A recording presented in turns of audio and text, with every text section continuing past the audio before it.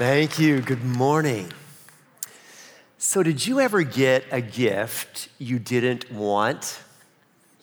Ever given something that turned out to be less than awesome? I have. It's like the pastor who got a pie gifted by a lady in his church. He was pretty excited, took it home, cut into it, took a big bite. It was terrible. He offered a bite to his wife, and she agreed. The pie was awful. So they tossed it, went straight into the garbage. But now, what was he going to tell the lady? He didn't want to lie, so after a little thought, he was prepared. Next Sunday, he took the pie plate back to her, saying, "Thank you so much. I'm telling you, a pie like that does not last long at our house." Even my own family members have given me gifts that I wasn't exactly thrilled about. My wife, Terry, who's a great gift giver, has on many occasions given me gifts that I didn't yet know that I wanted or needed. Sometimes I was gracious, sometimes not so much. Still, I often find that the gift she gives me is better than what I would have picked out for myself. This is definitely true of the Beatitudes. In them, God asks us to receive his gifts, things that are probably not high on our wish list.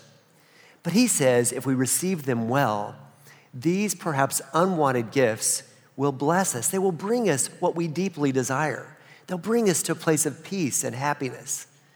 Now, the Beatitudes are the opening lines of Jesus' most famous sermon, the Sermon on the Mount.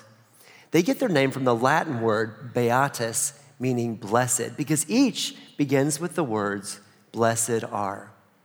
Blessed means happy, fortunate, blessed, at peace, and prosperous. But the second beatitude is especially confusing because it deals with the gift of grief.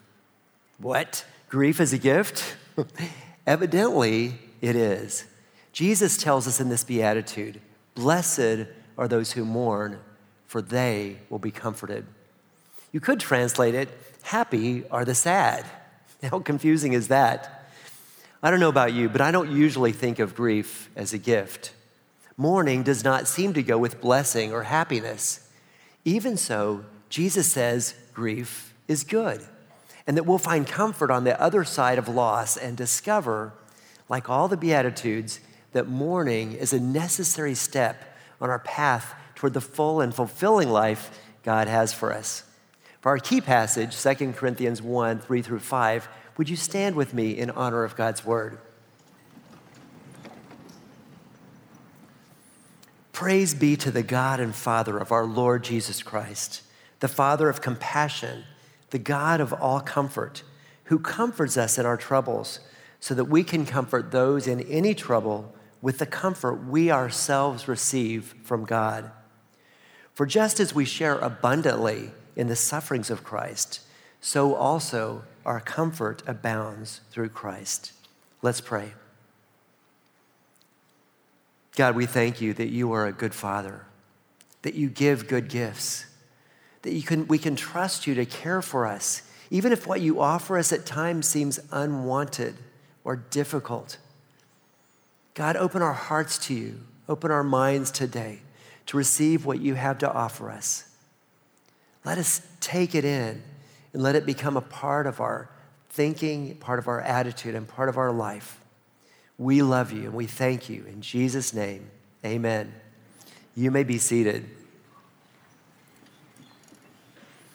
We're in a series called Now or Never, proposing that there's no time like the present to step into the good life God has for you. Last week, we looked at the power in admitting powerlessness. In the first beatitude, Jesus affirms that when we feel and admit our brokenness, our poverty of spirit, we can connect with him and with the power to change. I see this every Tuesday night as I lead in our restoration meetings here at the church. Those who come do so because they have a desire for healing. Many of them find that their addictive and compulsive behaviors are driven by pain, our misguided attempts to deal with trauma from the past. But stopping the addiction is just the first step. Without it, to numb the pain, we have to face the pain. We must feel it to heal it.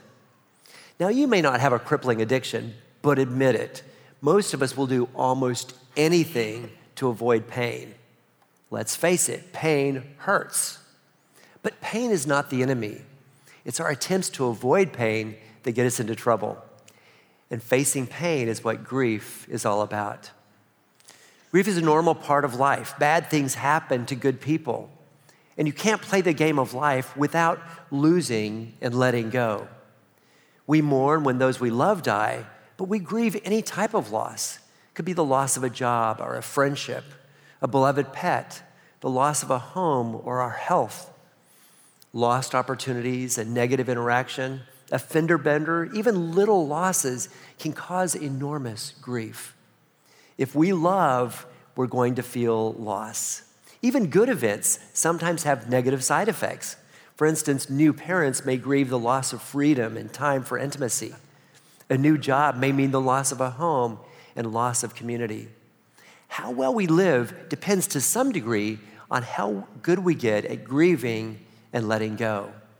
In mourning, we feel our feelings and get them out because grieving helps us let go of what we can no longer have so that we can be free to embrace what God has to bring to us.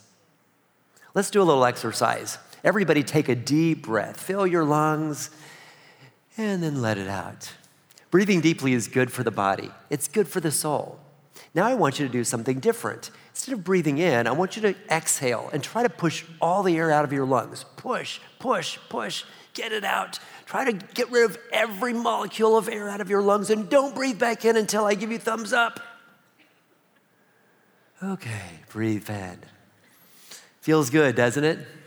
So I have a question. Which was deeper? The first breath when I told you to breathe in deeply, or the second inhale when you were after pushing all the dead and stale air out of your lungs? If you're like most people, it was the second one, because our body naturally wants to refill when we empty out all the depleted air. We naturally want to take in fresh and energizing oxygen. But this principle is true emotionally as well as physiologically. If we take in more than we let out, our emotional tank fills up and loses its capacity to take in anything fresh.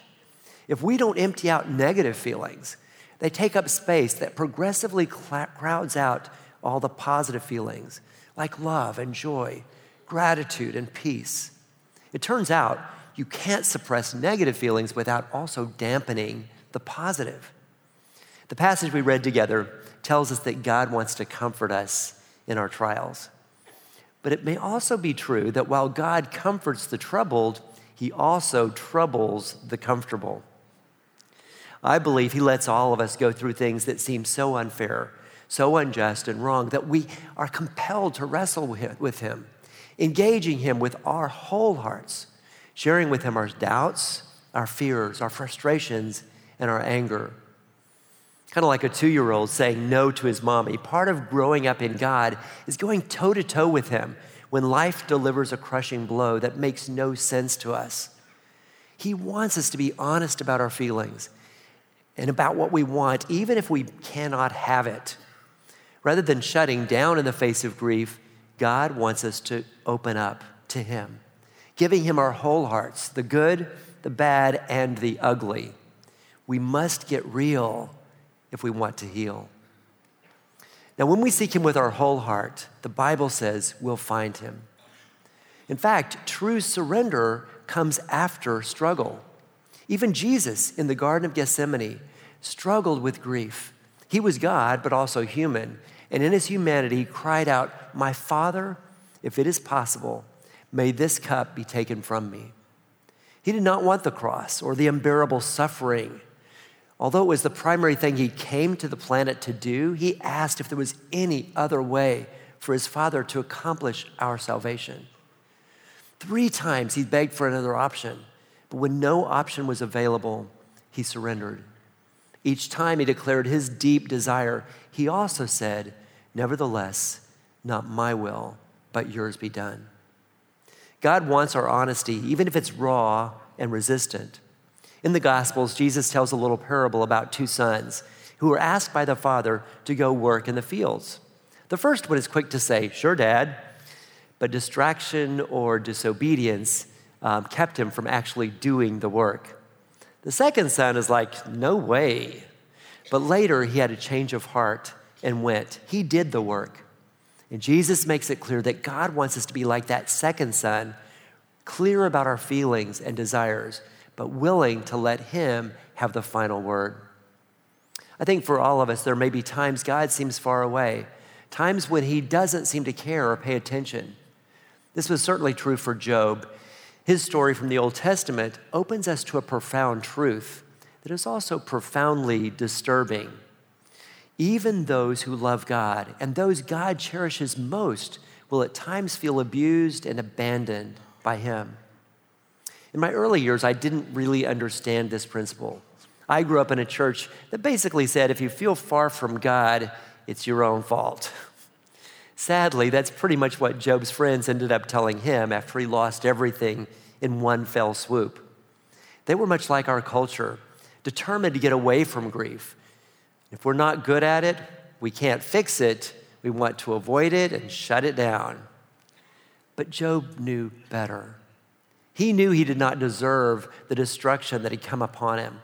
Losing all his possessions and all his children made no sense. Yet he knew from his experience that God was good. So even in the worst of times, Job pressed in rather than pulling out. He wrestled with God in his grief, pouring out his hurt, his anger, and confusion, going so far as to say to his friends, say that even if he slays me, I will serve him. It took a while, but Job finally got it out. He cleaned out the bowl of his suffering, and at the end of his grieving, God showed up. It was Job's now or never moment, and it changed him forever. In Job 42:5, he says, "My ears had heard of you, but now my eyes have seen you." His encounter with God changed the way Job saw himself, his circumstances, and his future. He was radically and beautifully transformed. Like Job, when we wrestle with mourning and grief, we ask the question, why? We become desperate for answers. But as Job found, answers don't always come. Maybe it's because they wouldn't really make sense, like a parent trying to explain to a 2-year-old the need for a painful surgical procedure. Just doesn't make sense. And while God doesn't answer all our questions, he does show up. He gives us more of himself. In fact, the word we translate comfort in that second beatitude means to call near. Maybe it's our grief that touches the heart of God, that draws him near. Psalm 34:18 says this, "The Lord is close to the brokenhearted and saves those who are crushed in spirit." I experienced the pain and power of grief firsthand. I was born in 1955 on Christmas Day, and from the time I was 7 days old, I was in church at least 3 days a week. The third of 4 children, I was the good kid. I was compliant and self-reliant. My dad was a preacher, and I never wanted to be a source of pain or problems. Early on, I had a love for God, and I wanted to be God's favorite son. I did everything I could do to gain his approval, to gain the approval of others. I wanted to be in God's army, and I wanted to lead the charge. So when I realized as a teenager that I was more attracted to guys than to girls, I was pretty much devastated. It was painful and crushing. How could it happen? Like, this was not my plan. I didn't choose it, and I didn't want it. So I set out to fix it. I prayed, I fasted, I read all I could on the subject. I memorized scripture. I confessed, I sought healing and deliverance, but nothing worked. And it all seemed so unfair. Now, when I was small, I was a very sensitive kid, but I was ridiculed for being a crybaby. So early on, I shut it down. And for many years, I did not cry at all. I was so emotionally disconnected, I couldn't even tell you what made me angry. I talked myself out of all negative feelings. I did not grieve. But the struggle in my sexuality brought all my feelings front and center. I had to feel them and admit my brokenness, my pain, my frustration, and my fears. I knew I didn't choose the struggle, and I would do anything to change it. It seemed like God had made me this way, and he wasn't helping. So he became the target of all my negative emotions. I launched on him my hurt, my frustration, my confusion, my anger, and my tears. In the process, I found I could get real with God, and he didn't strike me with a bolt of lightning. He didn't reject me or shame me. In fact, he seemed calm in the face of my distress. He didn't fix me, but he didn't ditch me. And after a long, hard season of grief, I came to a place of acceptance. I realized I might not get my wish for change, but I still belonged to him, and he could be trusted even if he wasn't doing what I thought a loving father would do.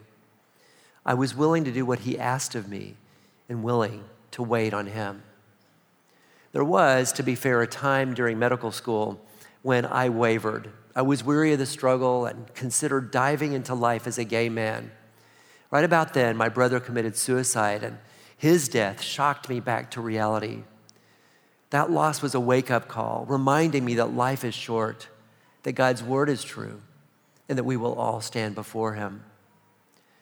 Eventually, grieving my brother's death brought me back into the deep places in my life with God. My brother's rejection of me as a child had been a key factor in my disconnecting from my emotions, from my masculinity. It had fueled my same-sex attraction and my self-rejection. My brother Rick and I had never been close, so I had to grieve what we didn't have as much as what we did. I realized that when he hurt me early on, I had shut the door on relationship with him. When he rejected me, I pretty much killed him in my heart. I was so grateful that I had reached out to him several times in the weeks leading up to his death. It gave me some comfort as I grieved.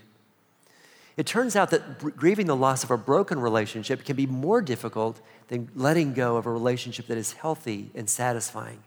But by grieving and letting go, we can come to acceptance. I came to accept his death and accept myself as God's loved son. I wasn't the perfect man, but I realized I was perfect for God's purpose. I didn't have to fit into a mold or find validation from others. My focus of well-being shifted. It wasn't about what I thought. It wasn't about what others believed. It was God's love and his acceptance that mattered. That set me free to pursue marriage and trust God to use me as he saw fit. Thankfully, my wife Terry knew of my struggles and still said yes to life together.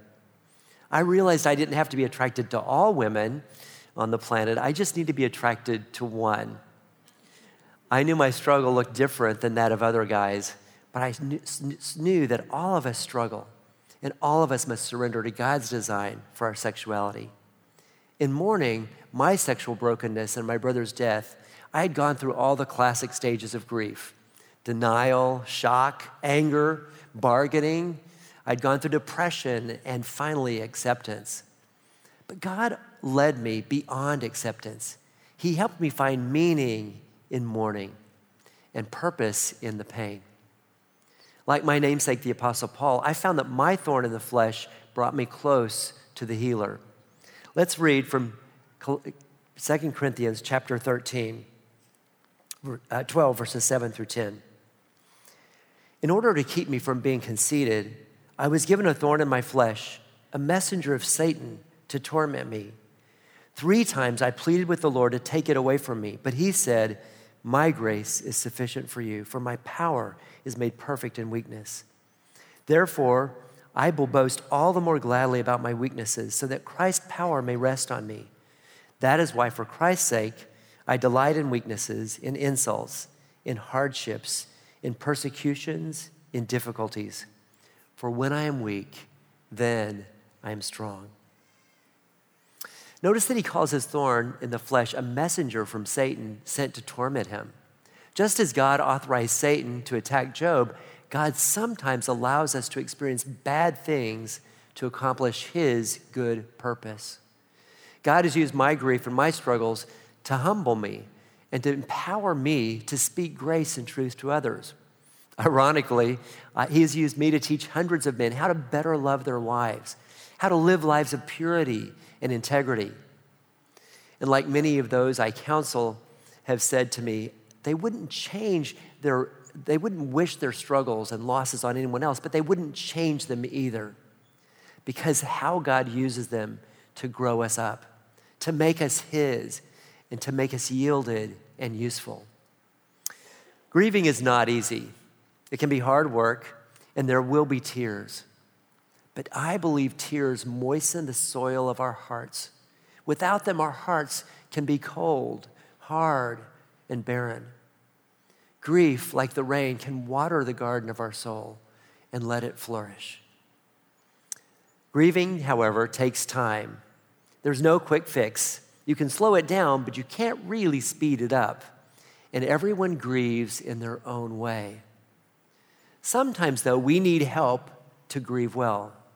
Our grief share group here graduated this last Tuesday, and I was invited to enjoy the banquet and to celebrate these men and women who had leaned on one another in God as they walked through the process of grieving and growing. A young woman there thanked me for pushing her to attend. She had lost her husband in COVID and had barely left her apartment for a year. Connecting with others in Grief Share activated her hope and gave her the courage to grow through the grief. She found out she could give and receive comfort through connection with others. We Christians often want to skip over grief. We think we should be happy and positive without working through the pain. And when we're uncomfortable with it, we sometimes say dumb things to people who are grieving that make it worse rather than better. Whether our own grief or someone else's, though, we must learn to be still, to let God be God. If we trust Him, He will bring healing, but it may be in His way, in His time. If you want to learn to love God with your whole heart, engaging life wholeheartedly, you must address loss and negative feelings. You must do it regularly. Every day brings disappointment, frustration, and loss. Even in our best moments, we have to grieve the gap between who we are and who we wish to be.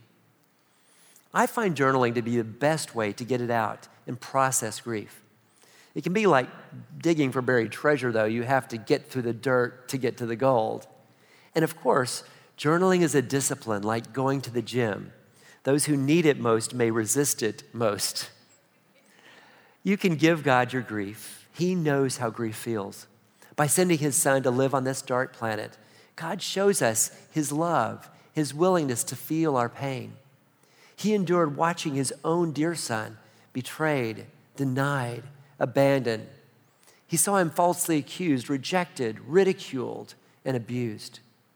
He let His Son experience the most intense agony of body and soul, made only worse by the fact that Jesus didn't deserve a moment of it.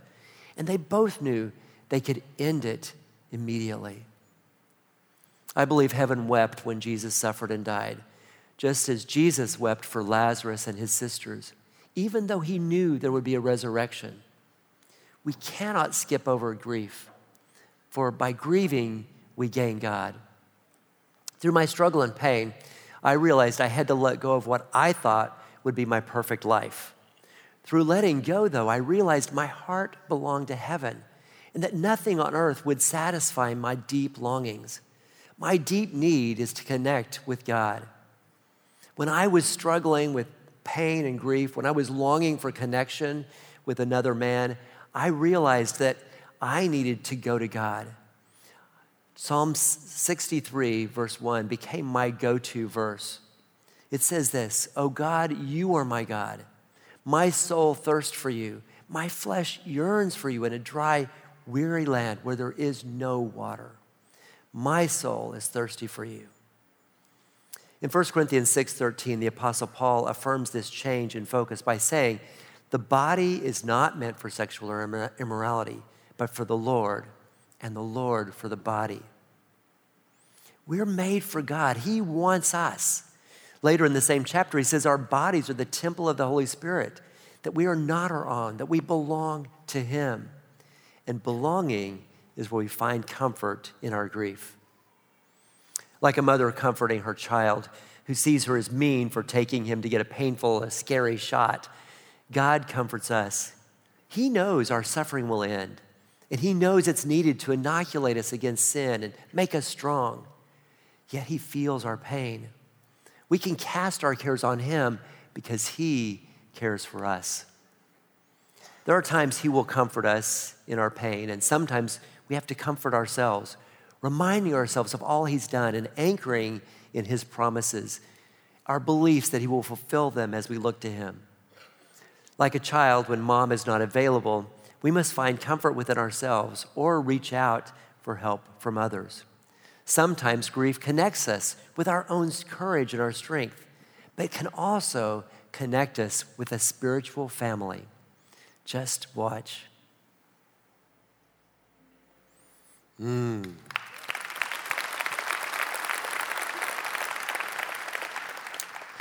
of you who know Allie know she has a beautiful heart and a powerful testimony. Losing a spouse is a terrible thing, and a sudden and traumatic death is even harder to bear. Grief is complicated if there are unmet promises, unspoken words, unrealized dreams, or regrets. Untimely deaths when a person is young or in the prime of life are especially hard. And some people going through this kind of trauma are forever changed for the worse. Some of them get stalled out in life and develop something we call PTSD, post-traumatic stress disorder. But if, like Ali, we process our pain and give it to God, he can bring us through to the other side of grief with PTG, post-traumatic growth. Like her, we can all find the gifts of grief and grow. Through grief, we find grace. We can reach out to God and others to find comfort through the deep connection. Going through hard times together forges strong bonds. We can connect and find community. In grieving, we grow. We lean into our faith and fortify our conviction that God is good even when things are bad. When he seems far away, we learn to self-soothe, reminding ourselves what we know of God and that he can bring resurrection after death. And through grief, we're equipped to give. We can comfort others with the comfort we've received. This is part of why Grief Share is so powerful. Each participant both receives and gives encouragement, support, and compassion. In our times of distress, God's promises is that if we mourn, we will be comforted. We can find calm after the storm, and morning will come after our long night of grief. So how do we grieve well? First, feel your feelings. What you feel, you can heal. By acknowledging your dark feelings, you can step into the light. 2, make time to grieve. Give yourself a few minutes every day to process your grief. Write it down. Journaling helps see clearly what is there. It helps chart your progress and remember the lessons you learn along the way. Grieving takes time. As I said, you can slow it down, but you can't speed it up. You need to take time for it. Number 3, reach out for support. Take advantage of life groups, counseling, grief share, restoration. Get in a Bible study. Number 4, get real with God. Be honest. Press into the pain. Don't pull out. Grab on to God. Number 5, ride the waves and swim back to shore. What do I mean? Keep doing life. The waves of grief will come, and when they knock you down, get back up. Go again. Take care of yourself and care for others. Number 6, let grief help you grow. Romans 5, 3 and 4 tells us we can lean into our grief and honor it. Paul says, we glory in our sufferings because we know that suffering produces perseverance. Perseverance, character, and character, hope. Don't be a victim. God makes us overcomers, and we can grow most in times of trial. Number 7, turn your suffering into serving. All our leaders in grief share, divorce care, and restoration have made this choice. Our serving redeems our suffering, and serving brings joy. It turns out that what the enemy meant for evil, God can use for good. And people who serve like Jesus did are the happiest people on the planet. Once again, grief is hard. Even if we're letting go of something bad for us, grief is difficult. It can be a bad habit, a bad relationship, or an addiction When we let go, we're going to go through withdrawal, a physical manifestation of grief. When something's obviously bad, we can comfort ourselves knowing we'll be better off on the other side. But letting go of something good is harder. Sometimes it seems all wrong when we have to let go of a wayward child, a dying spouse, a job, our health, or life itself. Even then, though, God's promise rings true. Blessed are those who mourn, for they will be comforted. It may not happen on our timetable, but God is faithful.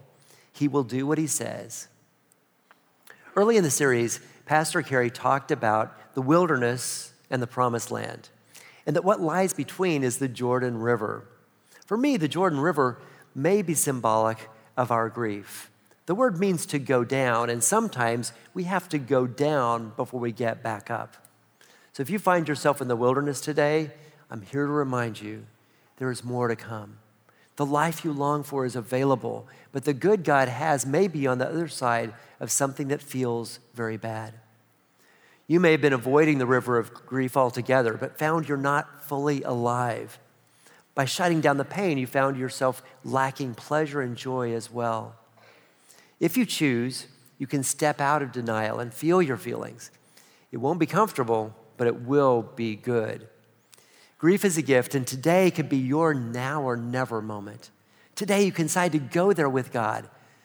Maybe you've been medicating the pain, turning to carbs or Coke, spending or surfing the net, tequila or TikTok to avoid your pain. Maybe you've thrown yourself so hard into performance or perfectionism that you've become a human doing rather than a human being.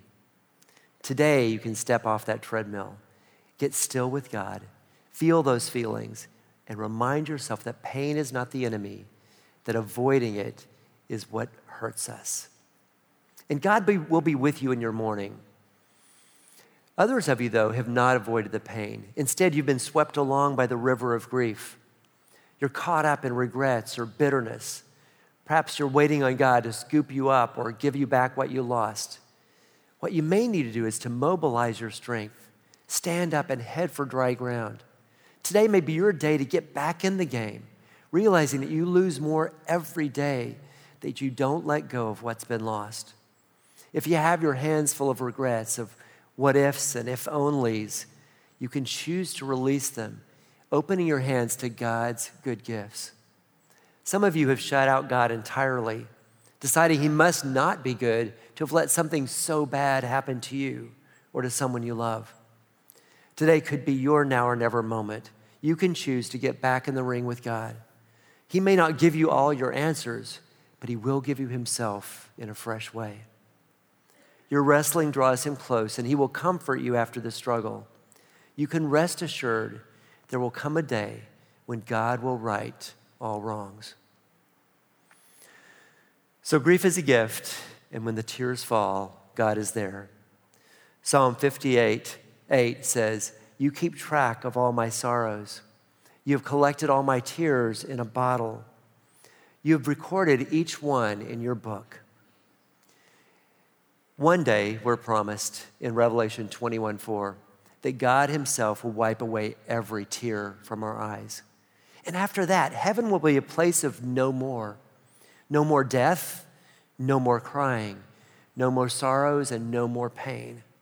The old order of things will pass away, and he will make all things new. Let's pray. God our Father, we need you. And in times of loss and grief, we need you the most. We must come to you, God, when we're hurt, when we fail, when we fall down. When we grieve our sin, our sorrow, our suffering, you alone can bring the comfort that we need. And for those in the audience who are crushed by grief, help them, God, find grace. Help us all to grow, to find you in the midst of our pain. Those who've been avoiding grief, God, help them to engage it. Those who've shut you out, help them open the door to you. And God, for those in this audience who have never opened the door to you, let this be their now or never moment to say yes to salvation, to say yes to Jesus, to invite him in to the heart that is broken, the heart that is hard, the heart that is crushed and wounded, the heart that is sick with sin. God, we know you accept us just as we are. So we reach out to you and receive you as our God. We know that if we love, we will lose. For any of those who have been hurt so deeply by loving that they determine never to love again, God, open their hearts to loving you and to loving others.